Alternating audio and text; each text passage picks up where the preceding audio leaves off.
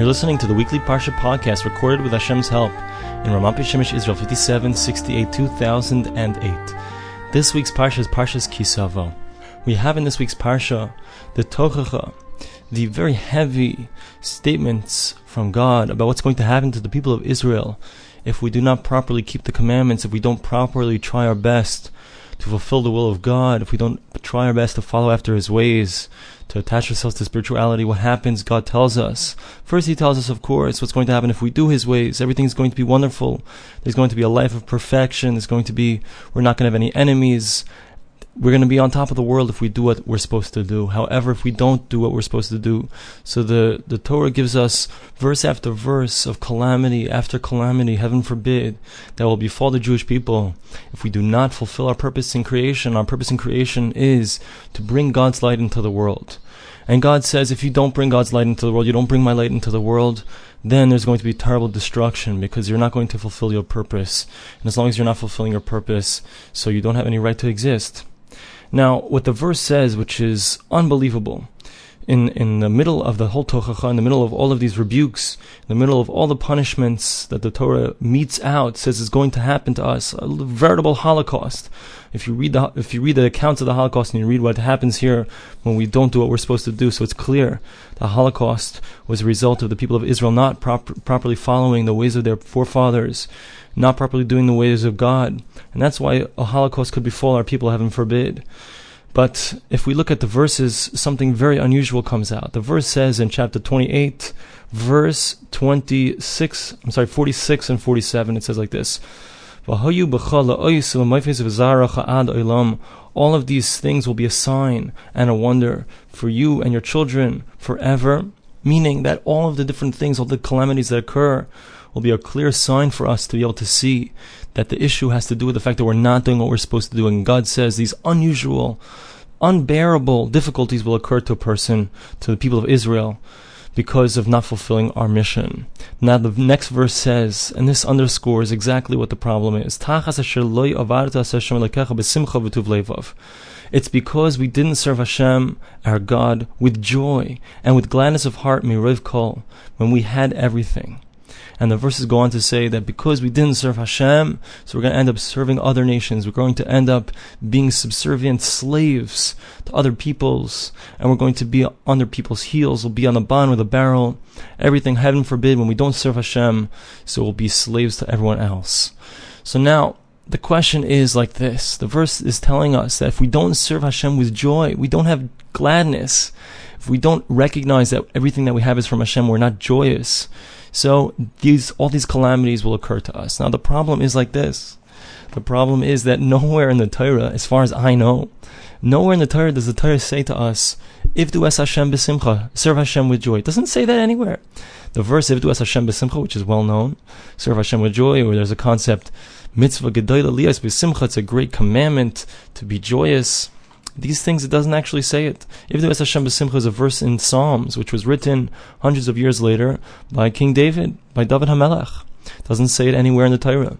Mitzvah gedola liyas b'simcha was even thousands of years later. Rabbi Nachman said it only a couple of hundred years ago. So, how could it be? How can we understand this? That Hashem, He says, all of these calamities have occurred to you because you didn't serve Hashem with joy. You didn't serve God with gladness of heart while you had the opportunity, while you had it good. How could it be that Hashem is telling us that something that I never even required of you? God never said explicitly that we must serve Him with joy. It never says that. So how could it be that Hashem is going to give us these ultimate calamities, these ultimate punishments, utter destruction, entire nation, heaven forbid, just because we didn't serve Him with joy? What's the understanding of this? So to give you a little bit of a thought, what I'm going to do here is I'm not going to answer the question.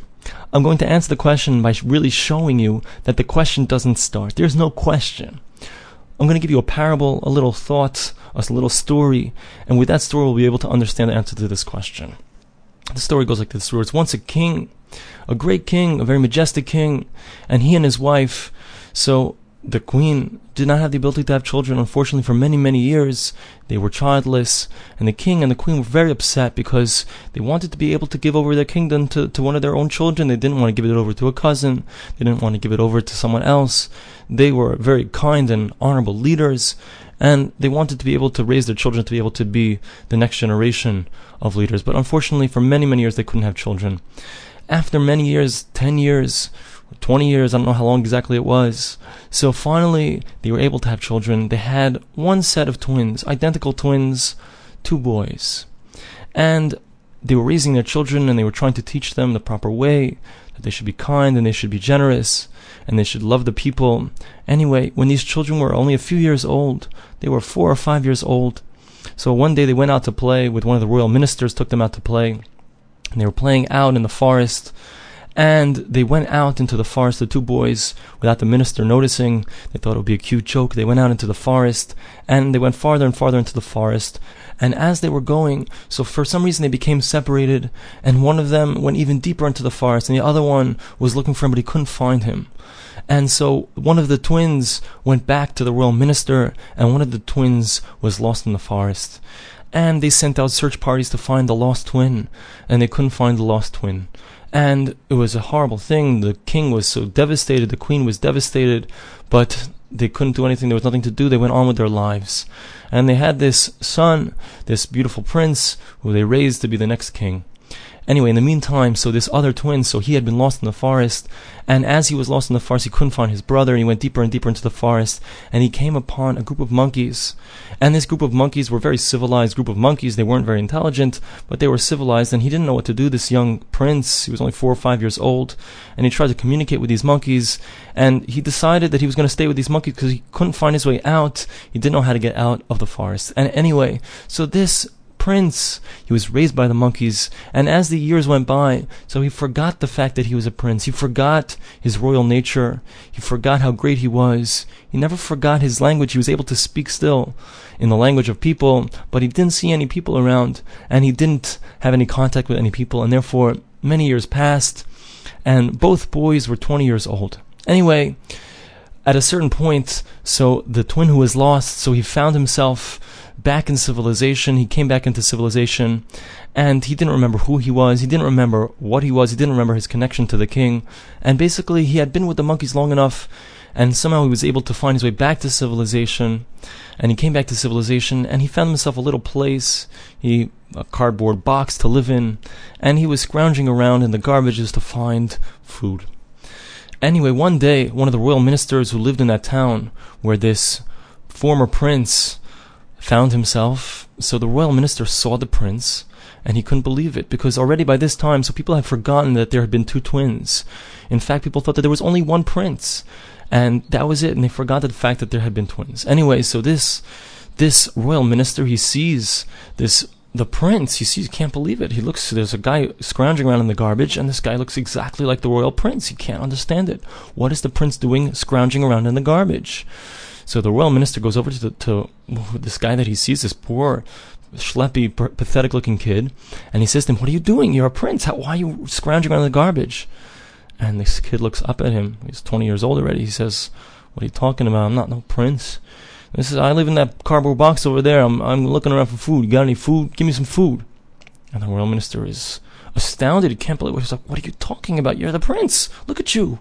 You're a beautiful prince. Look at you. Look, what are you doing in the garbage?" And the kid says, "I don't know what you're talking about. Get away from me. Leave me alone. I just need some food. Just give me some food. Just leave me alone. Give me some food or leave me alone." Anyway, the royal minister can't believe what's going on, and he goes back to the palace. And meanwhile, it's been so long, they totally had given up hope. They couldn't believe, they didn't even enter their minds that son still existed. They thought for sure he had died, he'd been eaten up by wild animals, who knows what. Anyway, so the royal minister he comes to the palace, and again he sees the prince. He can't believe it. What's going on? He sees the prince. Just that morning he had seen the prince scrounging around in the garbage, and he comes to the palace and he sees the prince again, and there's the prince.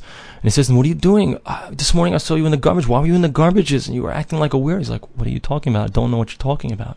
The royal minister, he doesn't know what to do. He doesn't know what to do with himself. He's embarrassed to tell the king and queen what he saw in the morning. He doesn't want to embarrass the prince. On the other hand, this is what he saw. He saw the prince scrounging around in the garbage, claiming to live in a box. He didn't know what to do. Later that day, so the royal minister, he goes to this prince, the prince who lived in the palace, and he says to him, I'm telling you, he sits down and he says, I'm telling you, I saw you this morning scrounging around in the garbage. I don't know what you were doing there. The prince says, it's impossible. I don't know what you're talking about.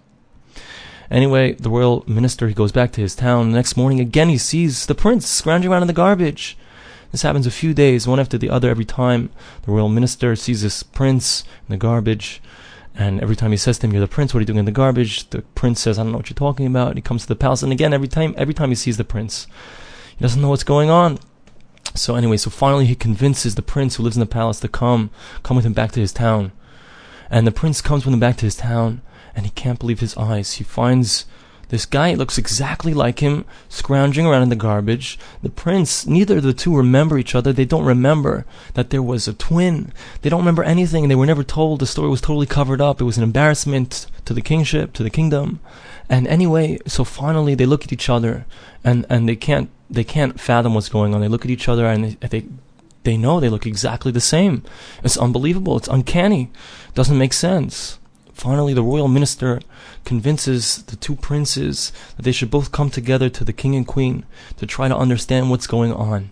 And in fact, that's what they do that day. They come to the king and queen, the two of them together, and the king and queen can't believe their eyes. Here's their son, that lost son they haven't seen in so long, and they start crying. And the two princes don't know what's going on. Anyway, finally the king and the queen reveal to their two children that in fact they remember all that had happened. They go back through the whole story, how that son had been lost. They couldn't find him. And the son who had been lost, the prince who had been lost, tells them about how he grew up with the monkeys and how he came back to the city and the whole story. And at first, when this prince who had been lost, he sees his family, he sees his parents, he can't believe it. He doesn't believe, he can't conceive of the fact, this is my parents? I don't remember, I grew up with the monkeys were my parents. This is my brother, I can't conceive it, doesn't make sense. It didn't go in. He couldn't be happy, he couldn't conceive of the fact that this is his life, this is who he was. And for a long time, for many months, it didn't sink in. And finally, after being with his family for a long time, they dressed him properly, and they reminded him who he was, and he got to see the workings of the kingship, and he got to see how beautiful it was, how wonderful it was to be a prince, and all of the amenities, living with beautiful baths, living on beautiful grounds, the palace, living inside of the palace, having the orchards available for him whenever he needed it. After all of this time, it finally began to sink in who he was, what he came from.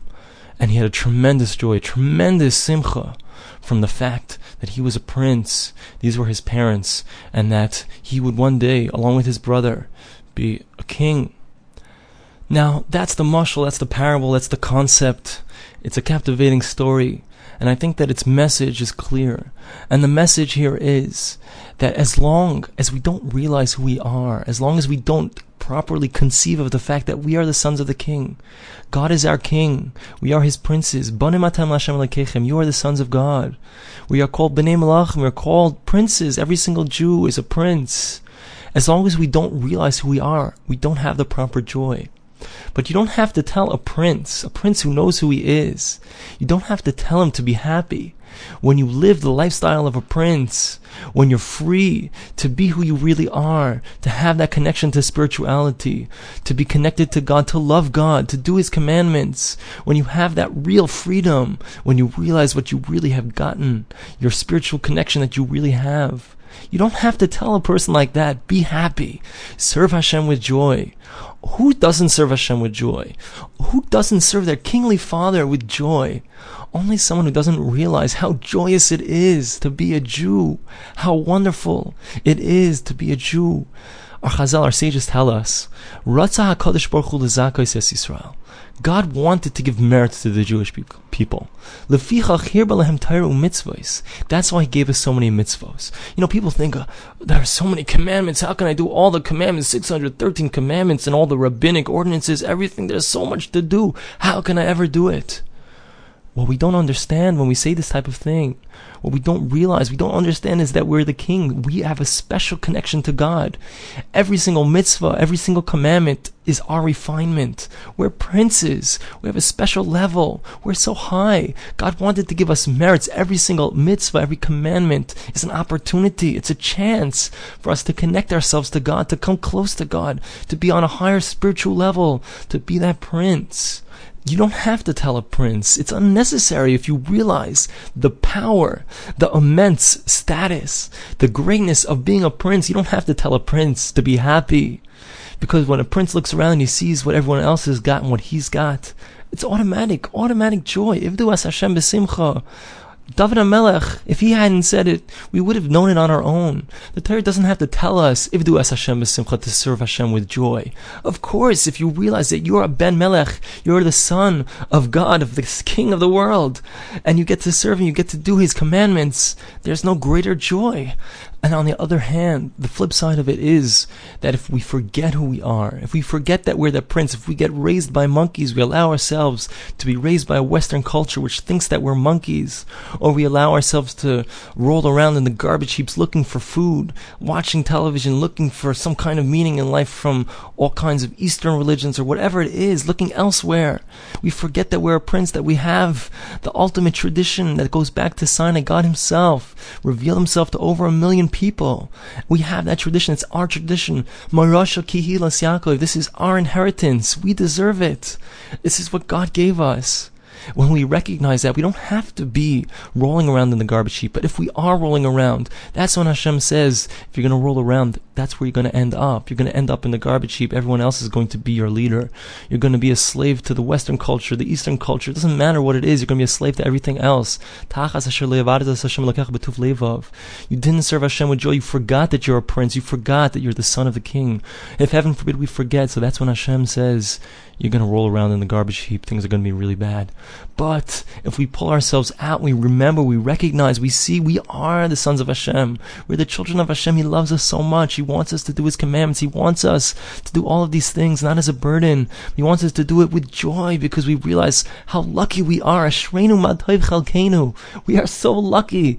We are so lucky that God made us his people. He chose us from all of the other nations of the world. Once we realize that, and we can truly serve Hashem with joy, I want to bless you and me and all of us, that we should merit to serve Hashem with this kind of joy, realize who we are, realize how great, how lucky we are to be the children of Hashem. And with that recognition, Hashem should help us to bring the entire world to that recognition that we're all children of God. And the Mashiach should come very soon. We should all see the King reveal himself and reveal the fact that we are indeed the princes of the world. Thank you very much for listening, and have a great Shabbos.